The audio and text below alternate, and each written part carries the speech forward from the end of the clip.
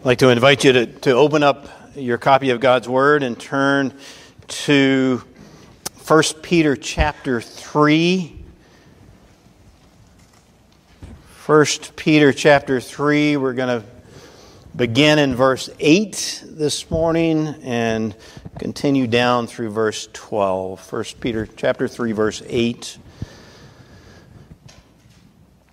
We know something about, from the very beginning of 1 Peter, something about the audience that Peter's writing to, their location. They were scattered throughout what is northern Turkey today. It was called Asia Minor in that day. And we also can see, as you read all the way through 1 Peter, it becomes clear that they have communicated with Peter, and they have obviously been crying out for help. They as a people, they're clearly suffering. That's addressed all the way through the letter. They're suffering, and I think also they are confused. They seem to be asking, or have asked Peter, how they should live in the context in which they are, where they're surrounded by evil, which they're surrounded by those who have a complete disregard for God. And they have certainly experienced this through a corrupt government, an ungodly government. They've also certainly experienced this through the neighbors that they're surrounded by. They were suffering persecution, that's clear. But not only that, but we've got to imagine that they also longed for purity. They longed for justice. They longed for godliness, to live in a place in which they were able to live out their faith, this worldview that they have come to. And so the concern that must have reached Peter's ears was this. It was, how do we, as believers, now believers in Christ, how do we live in the midst of an evil generation, an evil world? How do we respond day to day in our living? Do you ever want to ask questions along those lines when you recognize the world in which we live today? You know, if you think about, and sometimes I think that we're a little bit like a frog in a pot, you know, where the temperature's turned up slowly, and we don't really recognize what's going on. But if you think about the media that we're faced with every day, and you can think about it in terms of the big media or online social media and on, where there seems to be a real disregard for truth at a minimum. What about when you look at the state of our schools today? The things that are taught, the worldview that's taught, especially universities, where God has been removed almost completely. We could also talk about the state of our judicial system, even much of the church today. As we look around us, we've got people who are in official capacities, who are militant about this gender issue, gender fluidity. And I could just go on and on. So do you ever have that question? As believers in Christ, how are we to live in the world that we're surrounded by? How are we to respond day after day? Now, Peter, in the section that we've been going through, he doesn't give all the answers to this question. We've got to realize that up front. But he has been giving us general principles. He's been telling us, as those who know Christ, how to rightly respond to the hostility of an unbelieving society and world. And over the past few weeks, as we've looked at what he's said, he said, as believers, you're now free, and this has been at the heart of it really, you're now free to live in willing submission to Christ as you live as citizens, as you live as servants or employees, those kind of relations, husbands and wives. And so today, in today's passage, Peter's going to back up from addressing those specific situations, and he's going to answer this question in a more general principle as he summarizes what we've seen so far. And as he does so, as I mentioned earlier, he's drawing upon Psalm 34, and you'll see that more than half of the text in this passage is drawn out of a few verses in Psalm 34. So have that in mind as I read these words. And notice right at the beginning, he is summarizing for this audience of people who have been struggling with these questions. Chapter 3, verse 8.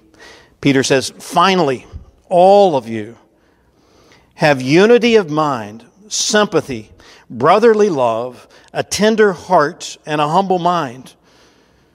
Do not repay evil for evil or reviling for reviling, but on the contrary, bless. For to this you were called, that you may obtain a blessing. For whoever desires to love life and see good days, let him keep his tongue from evil and his lips from speaking deceit. Let him turn away from evil and do good. Let him seek peace and pursue it. For the eyes of the Lord are on the righteous, and his ears are open to their prayer. But the face of the Lord is against those who do evil." Please join me in prayer.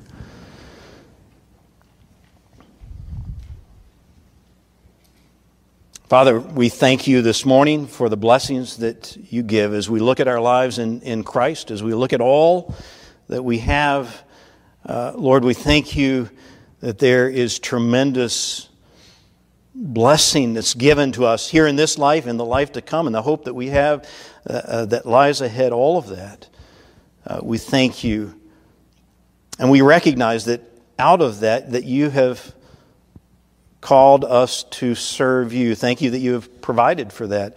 We do pray this morning that you'll help us to understand these things. There are real difficulties, real challenges that we face with our own hearts, with our own sin, that can stand in the way of a true understanding, a right understanding of this passage.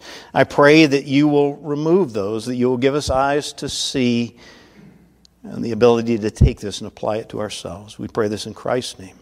Amen. I'd like for us to go back just a bit and to look at the place in Peter's letter that precedes the section that we've been looking at, this current section over the past few weeks, that it all fits together. Because Peter's been calling for us to do some difficult things. In particular, one difficult thing, especially, he's been calling us to submit to authority, the authorities over us, even in the when we're faced with injustice. And that's not easy. Therefore, I'd like for us to go back and be reminded where Peter's coming from with all of this. How could he call us to live in such a way? Look with me back at chapter 2, verse 9. Chapter 2, verse 9. Peter says, "But you are," and he's saying presently, he's saying you have become a chosen race, a royal priesthood, a holy nation, a people for God's own possession. And then notice that he says that, or so that, you may proclaim the excellencies of him who called you out of darkness into his marvelous light. He's talking about deliverance there. So that you may proclaim that which you yourself have received. He's really saying you have received, in those first few words in verse 9, you have received tremendous blessings. Blessings that surpass measure, that go beyond measure. Then he says, so that you may bless others. Now, he's going to go on to say, verse 10, once you were not a people, but now you are God's people. Once you had not received mercy, but now you have received mercy. He's bringing home again and again the blessings that we have. Have you ever noticed how in God's Word how often He uses contrast in this way to spur us onward to service. He contrasts who we were before in all of our blindness and all of our bondage with who we are now. He says in this case, you were scattered. You were not even a people. You were on your own. You were without true freedom. You were without mercy. You were without hope. But now, all of that has changed. And you are a people gathered together, looking to me. You are God's people, and you have received mercy. You are those who are blessed of God. Jeremiah 29:11 comes to mind. For you know the plans that I have for you, declares the Lord, plans for welfare and not for evil, to give you a future and a hope. Good plans. You are blessed of the Lord. Another passage that comes to mind, there are a couple of different places we could go to read this.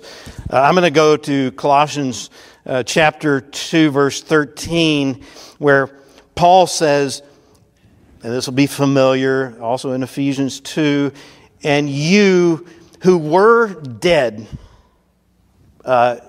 no spiritual life whatsoever, were dead in your trespasses and the uncircumcision of your flesh. What he means by that, you weren't a part of the community. You didn't know God at all. You couldn't know God.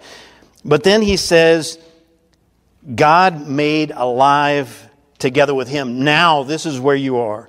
God made alive together with Him, having forgiven us of all of our trespasses by canceling the record of debt that stood against us with its legal demands. This is all that He has done. He's given you forgiveness. And that huge debt that you had against you, the weight that was on your shoulders, has been canceled. It's been removed. It's been taken away so that now you're able to be together with the Lord. And how did He do this? This He, Christ, set aside, nailing it to the cross. Big contrast. Why is it that we hear that so often in Scripture? Even in the Old Testament, what does He say again and again, speaking to the people of old?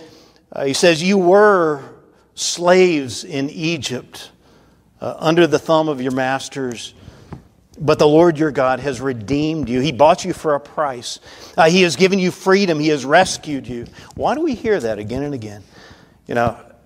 It's because we're prone to forget. It's because as we live our lives with the difficulties, the challenges that we face with the world and its messages constantly pulling at us, we're prone to forget and therefore not to live out of that. If we are those who have trusted in the Lord Jesus, we've had our hearts changed by Him, you'd think, well, no, we couldn't ever forget. No, we are prone to forget. Our sin nature remains. Our eyes are covered over by our sin, and we're dull in our eyesight and in our hearing. We're prone to forget, and so we need this reminder again and again. We need to see this contrast. This is what has happened to you. And so this is where Peter's mind was as he began to exhort the people in how to live as believers with this new worldview in the face of suffering, in the face of present evil. And so he begins when he's going to speak to them about these difficult things and say, this is how you must live. And it's not natural out of our sin nature, but this is how you must live now. So he begins with, this is who you are now, and this is what has happened to you now. And we need to see that as we look at today's passage, at this summary that Peter gives us. But now, he's not just speaking to the citizen or the slaves, the employee, the wife, the husband. Now he's speaking to all Christians. If you look at chapter 3, verse 8, he begins, finally, kind of summary statement, finally, all of you. This applies to every believer. And then he's going to look down at verse 9, where he said, finally, all of you, do not repay evil for evil or reviling for reviling. This is something we've heard again and again in this passage. And so he's bringing this home in his summary. But on the contrary, bless. For to this you are called, that you may obtain a blessing. The sense here is, first of all, as he said before, you've received blessing. You've received tremendous blessing, but it's there for a reason, so that you may now bless others. And I want to make that point. I want to drive this home to us because we're prone to forget that part of it.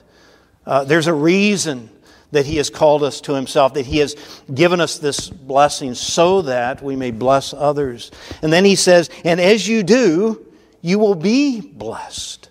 You will continue to obtain a blessing in this life. And so these go hand in hand. When we believe on the Lord Jesus Christ, we receive blessing beyond measure.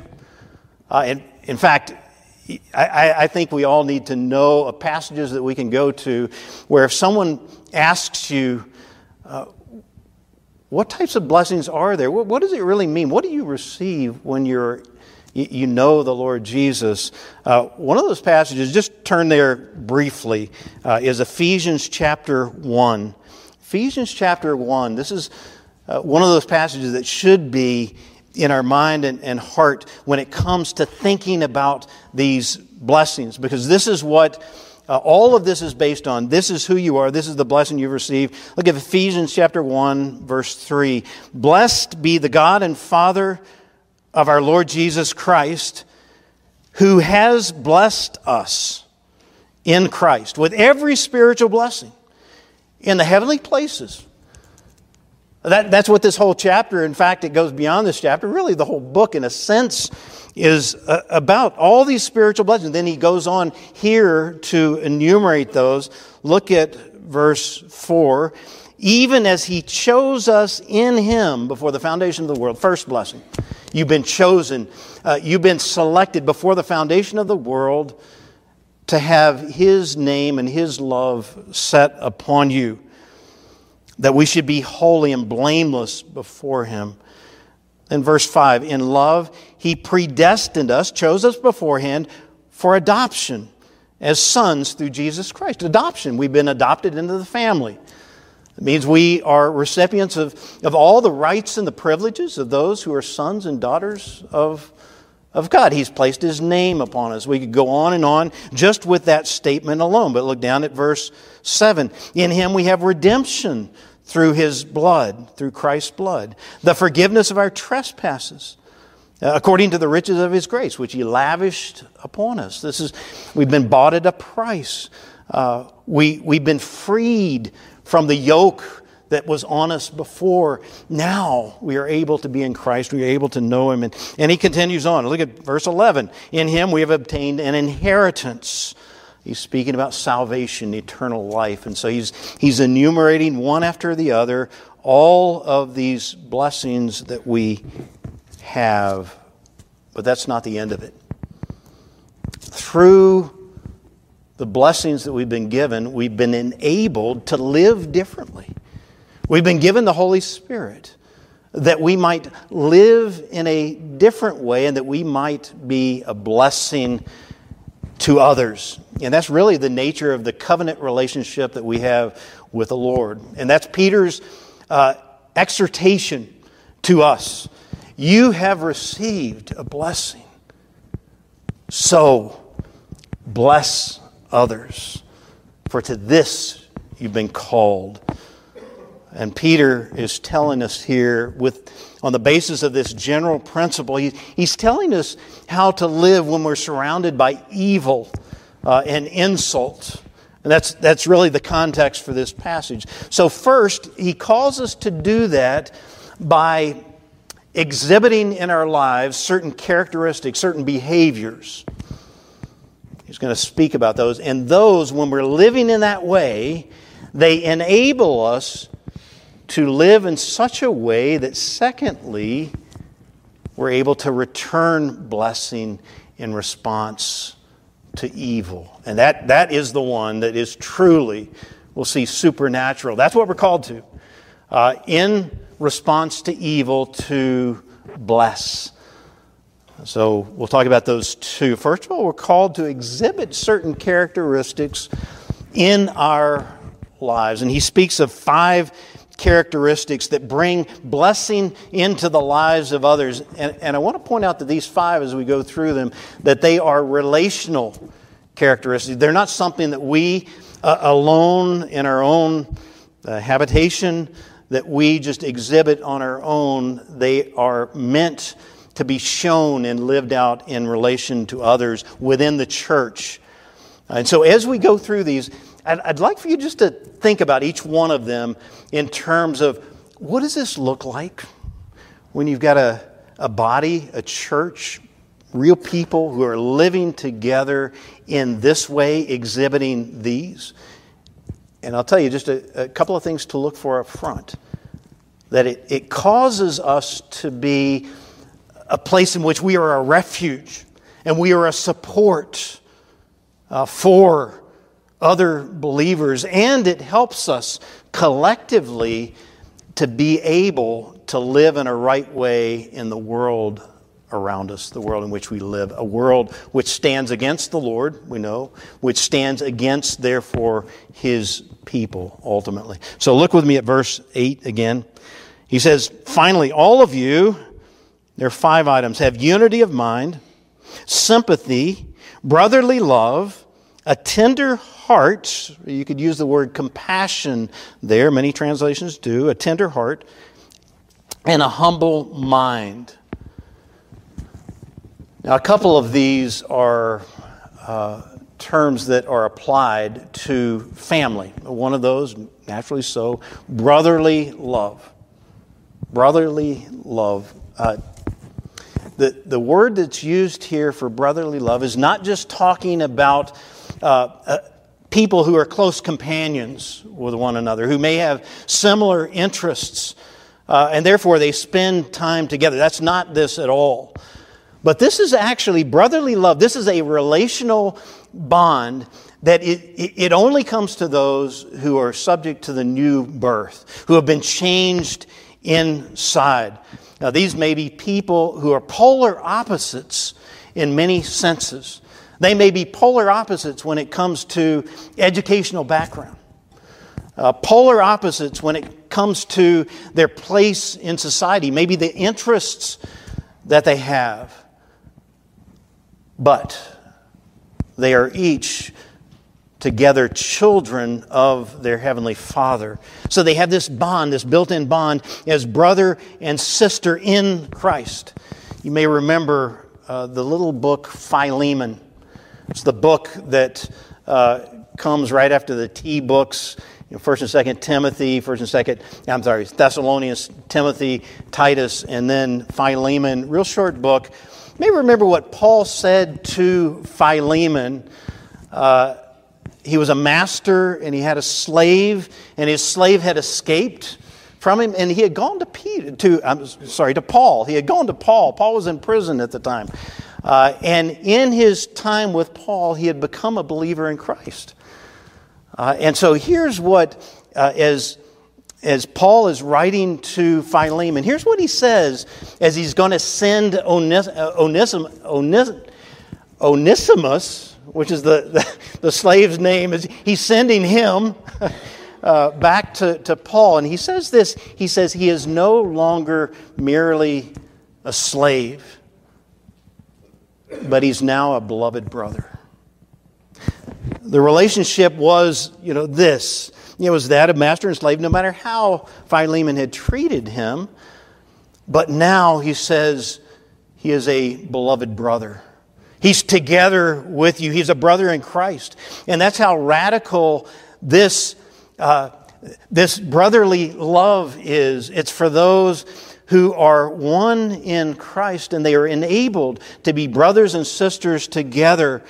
And that's what Peter here is calling for us to exhibit in our lives amongst one another.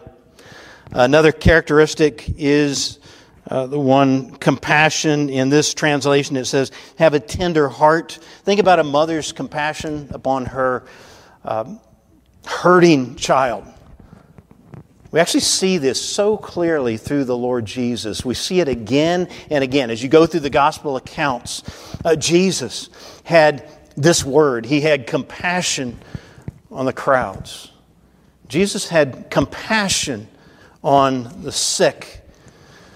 Think about the father in the story in Luke 15 of the prodigal son. It was compassion, it says, that caused the father to throw off all restraint and to do something that a father would never do in that society, and let his robe fly behind him as he zeroed in and as he rushed down and embraced his son and kissed him. It was compassion. It was also compassion that caused the Samaritan in the parable of the Good Samaritan to care for that wounded, outcast man in a way that was completely foreign to the priest and the Levite in that story. You and I are called to have that compassion, to be tender-hearted toward one another. He instructs us to have sympathy. Sympathy, it's talking about living in an understanding way. If you were here last week, we talked about husbands and wives, and Peter told husbands to have understanding, understand your wives, to know their needs and their cares, to know what's going on with them. It's talking about this type of, the same type of thing. It's a different relationship, so not in the same way, but we are to have this with one another, sympathy. We're called to not be like Job's friends after the first week. We're called to weep with those who weep, to rejoice with those who rejoice. Think about the image, the biblical image of the human body. When one member of the body, we can see this in 1 Corinthians 12, one member of the body is hurting. Let's say I've smashed my thumb with a hammer. Then the other members of the body care and are taking care for that member. This is how we are to be with one another. It requires knowing each other. It requires being with each other. And I do want to say here, this is going to be different in different cultural contexts. It's not saying that we have to be in a commune together, anything like that. Yet there is an element of spending time together, of taking the opportunities we have to be together with one another. Maybe it's over a meal. Maybe it's in a Bible study or praying together one-on-one. And of course, we know that there are some who really struggle with this particular area. And so what do? Well, we're called to have understanding with one another. We bear with one another. That's what having sympathy, understanding is all about. This is not to be, in fact, all of these are not to be a weight that's put upon us that you must live in this way now. No, this is a way of living on the basis of the blessing that we've received in Christ. Peter begins in these 5 items with unity of mind. Unity of mind. It doesn't mean that we just gather together and we like the same things, but it literally means of the same mind. So we are those who are waiting together. We're setting our hope upon the Lord Jesus, upon His return together. We're helping one another to do that. We're of the same mind when it comes to worship with one another, when it comes to rejoicing in Him, when it comes to serving Him. And again, this is something that's the result of the new birth. We've been changed. We have the Holy Spirit who has been given to us that is operating inside of us. In fact, right at the end of 1 Corinthians chapter 2, where Paul has talked all about the work of the Spirit, he says these words, the last words of the chapter, he says, we have the mind of Christ. He's speaking about that which the Holy Spirit brings to us. It's the type of thing that enables us, I don't know if you've done this before, but to go to a church that's in another country. Maybe a church, a Bible-believing church that's on the other side of the world. And they worship differently than we do. They have different cultural ways of understanding, approaching things, but we can see right like that we're of the same mind and heart. We're looking in the same place. We're brothers and sisters together in Christ. That's unity of mind. There's one more characteristic that Peter calls for us to have. This is a characteristic that's basic to the Christian life. It is humility. It's looking not to exalt self, but to exalt others, to uphold others. And we see this most clearly, as we can see the other characteristics as well, by the way. But this one, of course, as we look at Christ's example in Philippians chapter 2, especially, that's one place where we turn. Listen to this. He speaks about Jesus, who, though he was in the form of God, did not count equality with God a thing to be grasped, but emptied himself by taking the form of a servant, being born in the likeness of men, and being found in human form, he humbled himself, there's the word, by becoming obedient to the point of death, even death on a cross. All that he had, all his glory, he sets aside. He emptied himself for us, in our stead. Peter is telling us to be humble, to be like Christ, which means seeking out that place, no matter how lowly it might be, that allows us to serve one another. Think about John chapter 13. Jesus serving on his kneeling on his knees, serving his disciples as he washes their feet. What does this require? It requires admitting to our pride, that we are a prideful people. Admitting to it wherever it is and seeking for the Lord to deal with that pride as we seek to truly serve one another. I will say this characteristic is hated throughout most of the world today. Just as it was, by the way, in Peter's day as well. But it is this that opens the way for true and for godly service to one another.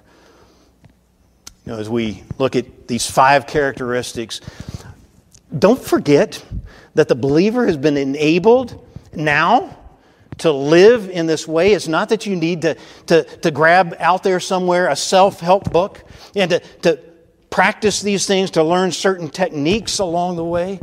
No, if you are in Christ, then you have the ability to live in this way, to exhibit these in your life. You can think of it, you think about the comparison with the animal kingdom, and think about there are certain caterpillars that have the ability, they've been enabled to turn into a butterfly. We call it metamorphosis. It's not something that they need to work up within themselves, but it's part of their nature. It's who they are. And for those who are in Christ, we have a new heart.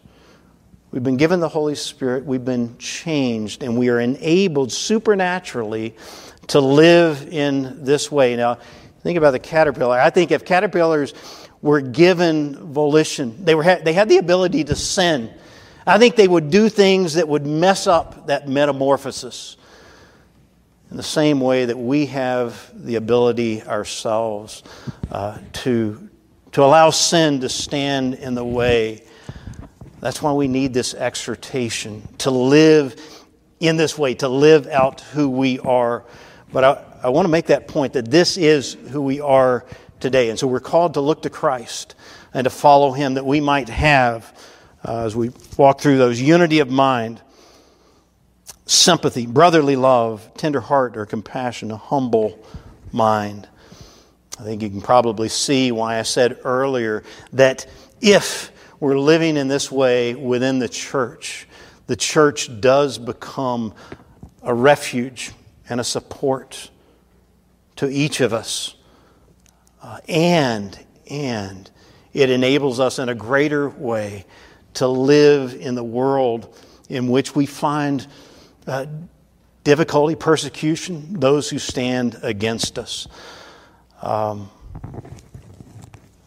We've been blessed in order that we might be a blessing to others. These 5 characteristics enable us to live in that way and to live in such a way that we return blessing for evil. This is really at the heart of this passage here. It's at the heart of the passage we've been looking at up to this point. I think, and others, as I've read commentators, they agree with this, or they say the same thing, that this is probably at the very heart of the reason that Peter wrote this letter. Because the people needed this. And he said, this is how you are to live. And this is the greatest example of living in a different way from the rest of the world. It's the greatest way to speak Christ into people's lives, is to live in this way, because it's so radically different from the way our sin nature is, from the way the rest of the world is. The principle itself is stated in verse 9. It's what we've already seen. And then Peter's going to support it by quoting out of Psalm 34, as I mentioned before, a psalm that he's come to know and to love and to apply to his letter. So here's the principle that we're called to follow. He says, you're called to this. Verse 9, do not repay evil for evil or reviling for reviling, but on the contrary, bless. For to this you are called, that you may obtain a blessing. Be a blessing so that you may obtain, continue is the sense, so that you may continue to obtain a blessing. Now in saying this, we know that Peter is giving the same teaching here that we hear from the Lord Jesus. Now the temptation for us, I'll be honest, is to brush this off. It's to minimize this. It's to say somehow, yes, but that doesn't really apply in this situation. That doesn't really apply to me. But remember, Jesus said, love your enemies. Do good to those who hate you. Bless those who curse you. Pray for those who abuse you. And that's what Peter is drawing upon here. Christians are called not to retaliate in response to injustice, in response to persecution, but on the contrary, to bless. I think it's really important here to understand what Jesus means when he says, love your enemies. Because we've got a misguided concept of what love really means today. He's not speaking here about having an emotional attachment. Love your enemies in that emotional way. But he's speaking about acting rightly, about doing good toward the person. You can see down in what Peter quotes in Psalm 34. Let him turn away from evil and do good. Let him seek peace and pursue it. And it's simply this. It's not responding in kind. It's not responding to insults with insults. It's not responding to evil intent or to slandering with your own evil intent. But it's calling us to break that cycle of evil. Now that would be hard enough. If this just said, just don't do it. That would be difficult enough, but there's something radical that's here. We're called to respond to evil and to insult with blessing. I trust you can see this is not easy, number one. Number two, to really do this in the way that we're called to requires supernatural fruit that only comes from the Holy Spirit working self-control within us. This means, I know what the temptation is, right? To clench your teeth and to say, yes, outwardly I'm going to respond in this way and respond in a way that looks good. But inwardly I'm standing up against that person, that group. That's not what He's calling for us here. This requires us to be in such dependence upon Christ that we have this inner attitude that allows us to sincerely pray for those who stand against us, for our enemies. To sincerely pray for their well-being. That's why Peter quotes from Psalm 34 here, I think, because of the context. Psalm 34 doesn't allow just an outward response. But he's pointing that we must gently turn away from evil and do good. We must genuinely seek peace and pursue it. And that requires us to be in Christ and dependent upon Christ. You know, an illustration here that I think is very helpful because it provides some teeth to this is one that I have come across. Now, there was a Christian soldier who was living in barracks with his unit. And every night he would open his Bible and he'd read and he would spend some time in prayer. But there was another soldier across the aisle from him that when he would do this and at other times would hurl insults at him and slander him. And it reached the point to one evening when that soldier across the aisle, when the man was there reading his Bible, he was praying, he threw his combat boots at him. They were covered in mud, and the mud splattered all over. But the man didn't retaliate. But when they awoke the next morning, that soldier who had been hostile to him found at the base of his bed his boots. They had been cleaned, they had been spit shined, and they were ready for inspection. Those of us who have been in the military and been faced with that know something about what goes into that. But it was as a result of this man's inner strength, his ability to return blessing for insult, that a number of the men in his unit came to him over time, spoke with him, were willing to hear from him, and came to faith in Christ themselves. You know, it's difficult enough to hold back from engaging in the evil that we find against ourselves. That's hard enough to hold back. But it seems almost superhuman to take this step and to return blessing for insult. And immediately, and I know what happens in our society, in our world, in our minds. Our minds say, no, that's not right. But this is what we've been called to. Look back at chapter 2, verse 21. For to this you have been called, because Christ also suffered for you, leaving you an example that you might follow in His steps. He committed no sin, neither was there deceit found in His mouth. When He was reviled or insulted, He didn't insult in return.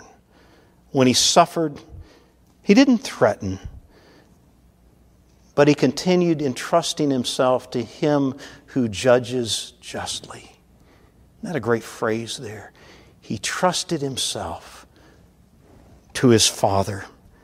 He Himself bore our sins in His body on the tree that we might die to sin and live to righteousness. By His wounds you have been healed. Think about that all the way through. What He did for you, for me, to open the way that we might live differently. We've been blessed, tremendously blessed, if we have come to faith in Christ. We could enumerate all the blessings. We did a little bit of that this morning.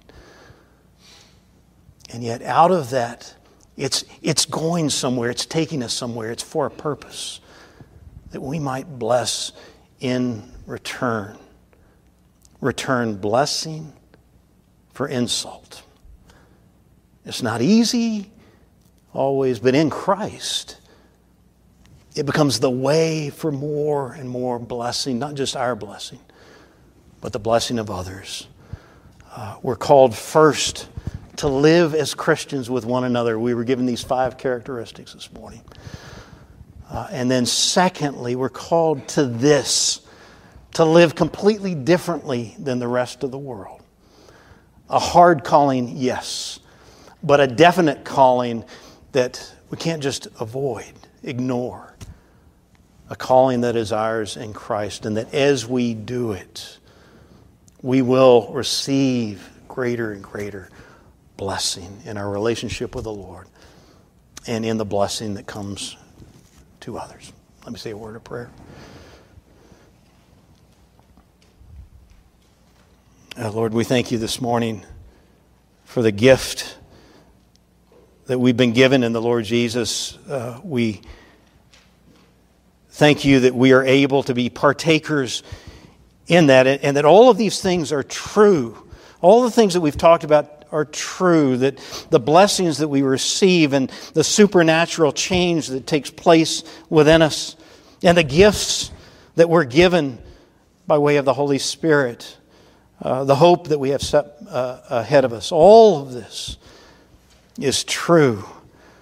And thank you that you have ordained it in such a way that you use us as a means to bless others, the very ones who are unable to do anything on our own, but have found all of our blessing in Christ. You use us to be that vehicle to bless others. Help us, Lord, in our own lives, in our own situations, circumstances, in our own difficulties, our own sin.